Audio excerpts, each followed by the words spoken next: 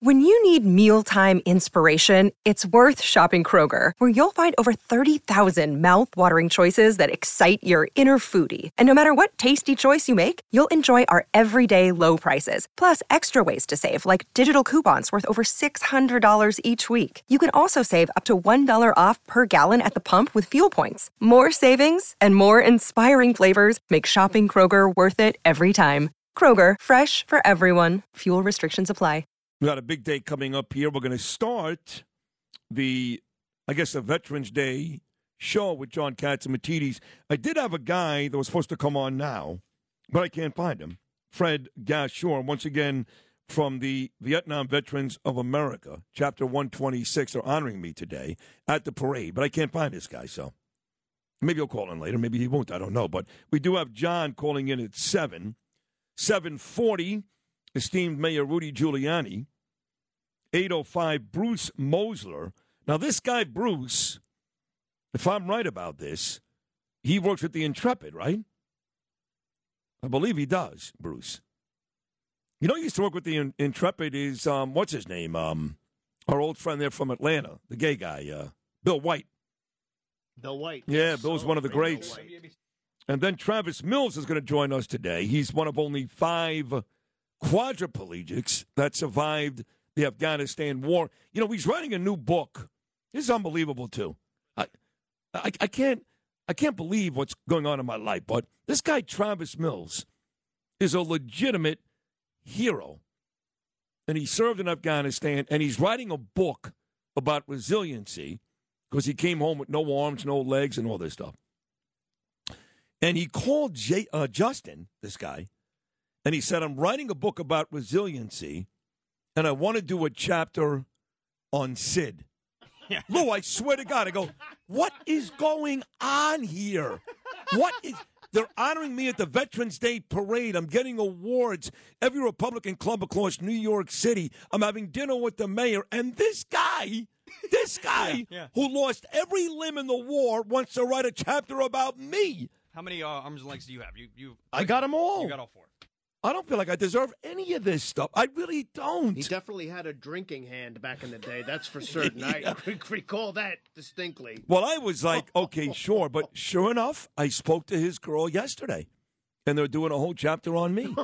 A whole chapter? You would think like maybe like a paragraph a mention. A mention. No, the whole chapter. The whole chapter. How long's the chapter? Unbelievable. Did she tell you how long the chapter's going to be? I don't know the answer to that, dickface. God. I don't know. Colonel Jack Jacobs is going to Speaking stop of by. resiliency, my friend Sid Rosenberg. I mean, come on. Oh, my God. Well, I think it's ridiculous, but what am I supposed to do? Say no? So right before I heard the word integrity and Sid Rosenberg in the last segment. You never thought you'd hear that. No, years ago, if you had told me that. 20 years ago said, when you were sure. taking me out of an alley somewhere after 19 Jägermeister shots at Blondies on the Upper West Side, which is what we did. Oh, he's here. Okay, this is Fred, and I know I'm pronouncing this incorrectly, so I apologize. Fred Gasior.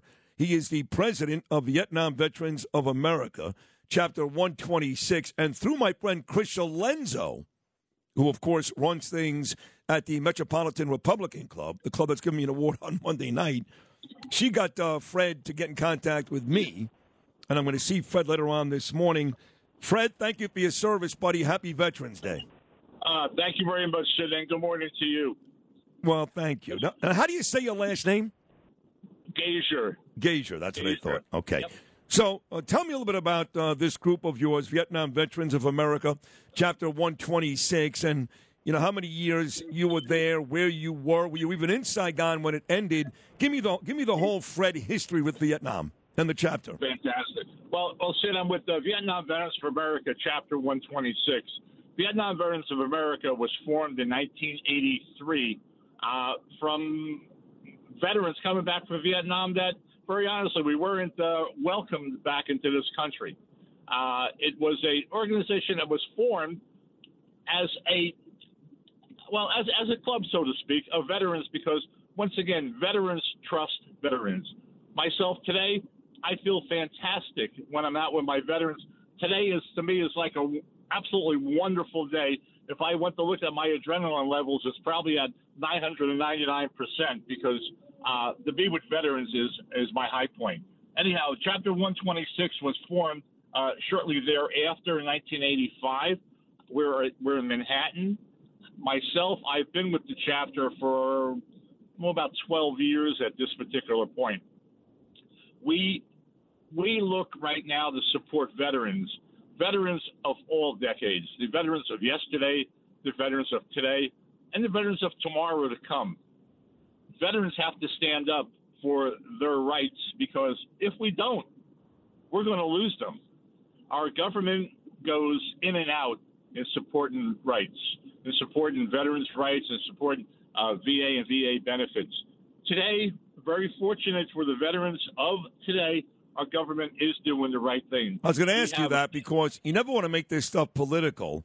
But, the folks that I speak to, again, very anecdotal, I admit it, Fred, they seem to relate to me that the Republicans, like a guy like Trump, for example, do a much better job of supporting veterans than the Democrats. But you're telling me that's not really true, because you think right now this administration does a very good job with you guys, the VA, all those groups? Well, I wouldn't go that far. Right. What I am saying is that the VA in general is doing a fantastic job. Okay. What this administration is doing, I probably should not comment on the radio about that. Okay, great. We agree there then. That's great. And, Fred, you talk about how you guys weren't welcome back. And I was a little kid. I was born in 1967, and obviously the Vietnam War ended in 1975. I was 8. But I've got 2 older sisters, and they were hippies. My sister Alana in New Paltz, and she went to Woodstock, and she's out there railing against all the war and all that stuff. So I have very, very short memories about all of it. But I know, of course, what it meant historically. And you talked about how you weren't welcome back when you came back to the United States. How disappointing was that? Sid, it was tremendously disappointing. When I went to Vietnam shortly after you were born, by the way, Wow. in 1968. And I was in Vietnam in 1968 and 1969. When I came back from Vietnam, I flew into Tacoma, Washington. I was told to change out of my uniform to fly back to New York, New Jersey, and not in my uniform. I felt I don't even know if I could express my feelings. The fact that here I had just returned from a war zone, I had just returned from fighting in a war, and now someone is telling me the uniform that I am very, very proud of. And I think you'll talk to anyone that has been in the military service. They will tell you they're proud of their uniform. And I was told I had to take it off because you don't know what's going to happen with the populace on the outside. Who's going to throw eggs at you? Who's going to throw this at you? Jeez. Who's going to sow, different remarks and what have you? It's extremely disheartening. And it went on and on and on and on for years. And it really did not stop. And I don't know if stop is the right word, but it really did not really go down into a lower point of to start to recognize veterans until really probably about 1985. Wow. When the 1985 when we look at the first Welcome Home Parade in New York City, by the way, Mayor Koch had that.